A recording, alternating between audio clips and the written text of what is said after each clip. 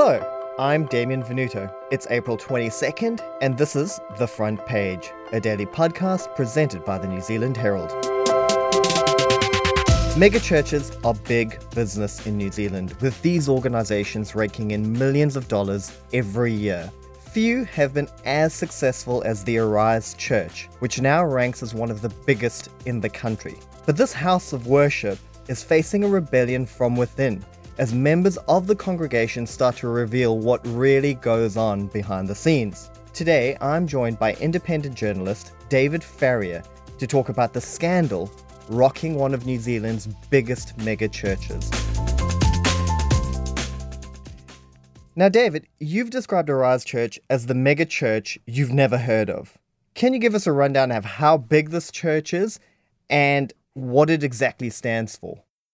It's a big church. There are 10,000 members. They're spread out over 12 campuses across New Zealand. John Cameron is the founder and the spiritual father of the church. It's big. It's funny in New Zealand because we talk so much about the likes of Destiny Church, but in comparison of how much money they rake in and footprint, Destiny is small fry compared with something like Arise. Arise is a mega church, much like Hillsong overseas, if you've heard of that church, and it's a Pentecostal form of Christianity, so it's a big emphasis on things like a real personal revelationary relationship with God. So speaking in tongues, healing, a very visceral, seeable relationship with God. And that includes, of course, giving a lot of money to God, which is tithing, giving 10% of your income to the church and therefore to God. And that's a big part of what makes this place tick. I want to jump in right here. God wants you to have money. Let's start right there. Where some would say there is controversy in the church, let's be really, really clear. God wants you to have money. God wants you to have enough for you and enough to go beyond you. Why do you think it is, David, that we focus so much on Brian Tamaki and Destiny Church and pay so little attention to a church like this, which, as you described, is much bigger than Destiny? The leader is just much more savvy on not being quite as out there. I think Brian Tamaki is a celebrity. He thrives on people knowing who he is and saying some really ignorant things publicly, and so the media will descend on him. These other mega churches, and Arise is one of about 4 or 5 mega churches in New Zealand. You know, they have primarily white leaders. They have a congregation who is much whiter. They seem, to the general public, just much more vanilla and bland. You'll drive past their big buildings that you might see off the side of the motorway or their big campuses, and you'll just think, oh, it's one of those like happy clappy churches, and you don't really think of it beyond that. John Cameron, the leader of Arise, or the other leaders of these mega churches could go out in public. No one would have any idea who they are, whereas in the actual church, they're treated like a celebrity. David, the business of God is highly competitive, and you're running against some big institutions that have been around for a long time. So how exactly did this church end up becoming one of the biggest in the country? John Cameron is just incredibly driven. You know, he learnt from a pastor called Brent Douglas, who is still around. It will not turn out okay. If you do not know in those days how to behave, what are the systems, the principles that you need to develop in your life, I have really, really bad news for you. You'll either compromise Christ or you'll not compromise, but you'll get killed. You'll have your head chopped off, absolutely certain. But there's a way of escape. There's a way of protection, that's for another night. I love this stuff, you know. I can't tell you how much I love it. He's sort of a big fire and brimstone sort of preacher. You can watch him railing against CNN as fake news on YouTube and talking about casting out demons. So John Cameron took all of his playbook from Brent Douglas, and that is to grow churches, to plant new churches. Arise, they will take over other churches. So his whole motivation is to grow and to get bums on seats. So a big part of Arise's success is planting new churches in university towns. University students, they're looking for belonging, they're looking for family, and a church offers that to them. It will draw them in with prizes or really slickly made music and performances.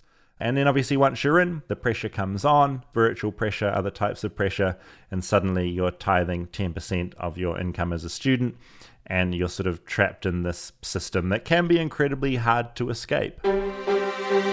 Tithing is about the heart.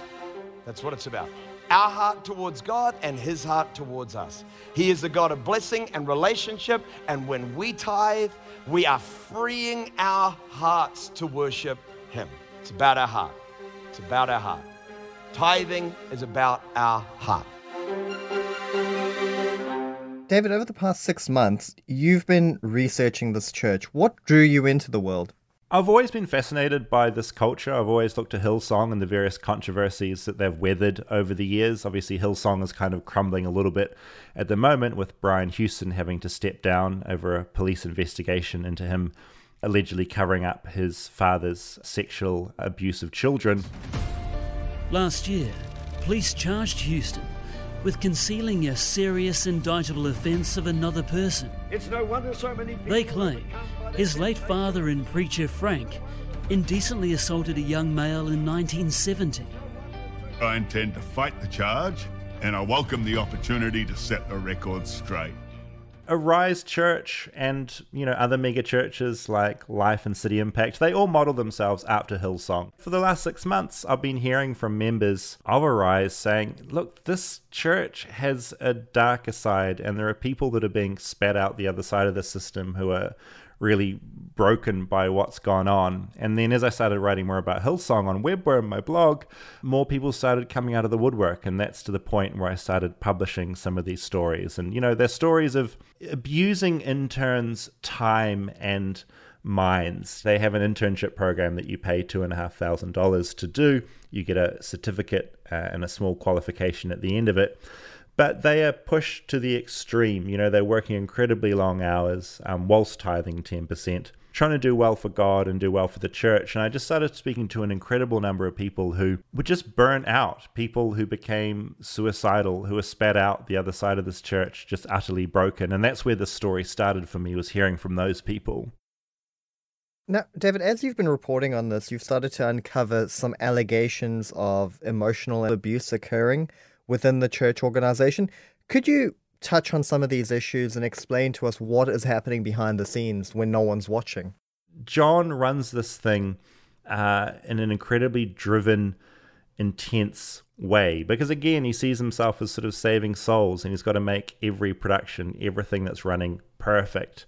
There's a number of different issues at play here, and we just haven't been hearing about them, because when people have these awful experiences and leave the church, they're in isolation. They've lost their whole church family. They think they're alone in it. They don't know that this is also happening to multiple other people within the business. And it is a business. How involved is Cameron in the day-to-day running of the organization? Yeah, no, it's a good question, because, when John Cameron put out, I think, press release number 3 saying that he is stepping aside, I think, I assumed, and other websites like Stuff assumed, that he'd resigned. But he actually put out another statement saying that no, he isn't resigning, he's merely stepping aside, and he's still a member of the Arise family. So, in all of these allegations and the investigations going on, John Cameron is still very much involved. You look at the deed, you look at the board rules, he decided who went on and replaced him and his brother on the board. So it's frustrating from my point of view as an investigative journalist that any question I now put to the board about anything I find is just met simply with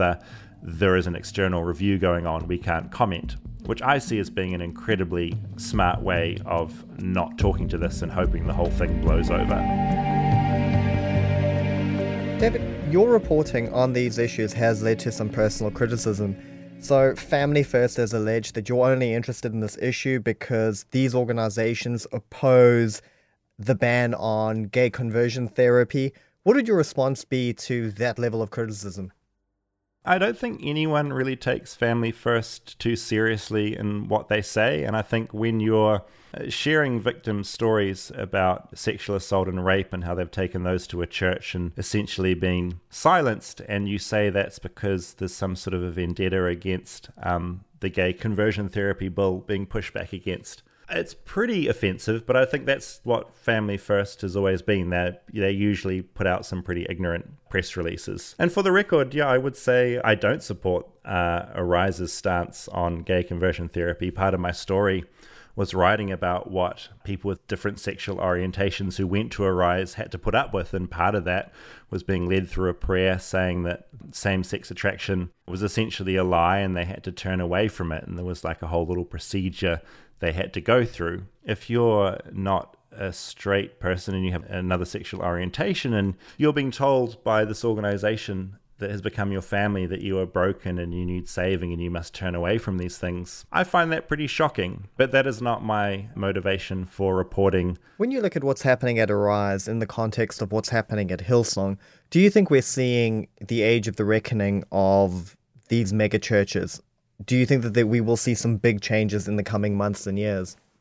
Look, I'd like to think so. And again, I'd like to state at this point something that I do get leveled at me in some way, that I have no issue with Christianity or the message of Christianity. It's the structure of the institution that is the problem in these mega churches. But, these churches, they're built to weather storms. Like, they're built in a very specific way. It's all from the top down. The governance structure's terrible. There's no oversight. So they're quite good at keeping control of these situations. With Hillsong, with Brian Houston having to step down, there's a big multi-part documentary series out about them. That's all big positive moves where I think people are waking up to it. But they're incredibly smart. They're very good at doing this. It's a model that's worked for like a couple of decades now. So I think I'd be naive to think that this story is going to break all that apart. But I think if we keep talking about it and enough people keep looking at these things critically and looking at the amount of damage that they do, and amongst the arguably good stuff that they do in the community or for certain church members, I think if we report on this enough, maybe some positive change will come from it. But it's a high maybe. I'm deeply cynical about this. They know what they're doing. And again, they are motivated by literally saving people's souls from eternal hellfire. So they're motivated in a way that is also incredibly strong. So they won't be backing down anytime soon either. I think a lot of this will be viewed as collateral damage for them. They're saving souls, so who cares about a few people complaining on the sidelines?